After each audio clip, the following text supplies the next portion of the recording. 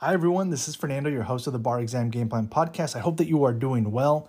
And today I wanted to connect with you with an evidence issue for our brief review segment, specifically the ancient documents exception to the hearsay rule. How does that work? And if you didn't know, well, you're going to know in just a little bit. So you should know that statements contained in documents which are at least 20 years old and whose authenticity has been established are admissible as an exception to the hearsay rule. For purposes of the exam, you should know that this exception to the hearsay rule occasionally overlaps with the one pertaining to statements in documents affecting an interest in property, right? That's a different one. You should know the main difference is that for the ancient documents, right, the writing needs to have been in existence for at least 20 years. That's the main difference.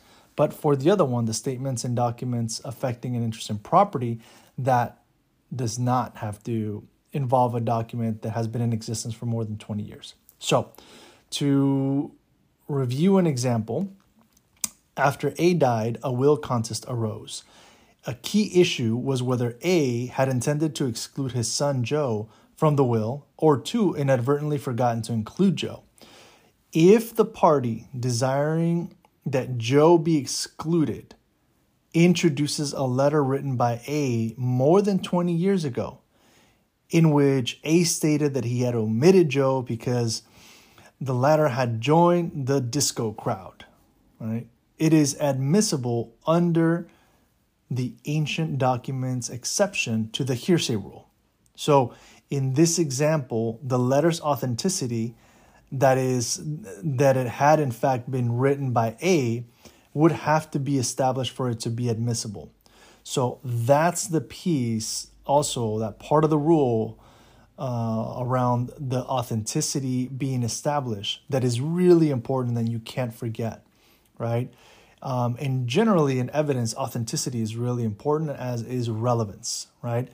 But that is the nuance. These are the nuances around how the ancient documents exception to the hearsay rule works. All right. I'll leave you with that. Catch you at the next episode. Take care. Bye. This episode is brought to you in part by Juno, the collective bargaining group here to get you the best rates on your student loans. To learn more, go to barexamgameplan.info and click on the Juno logo.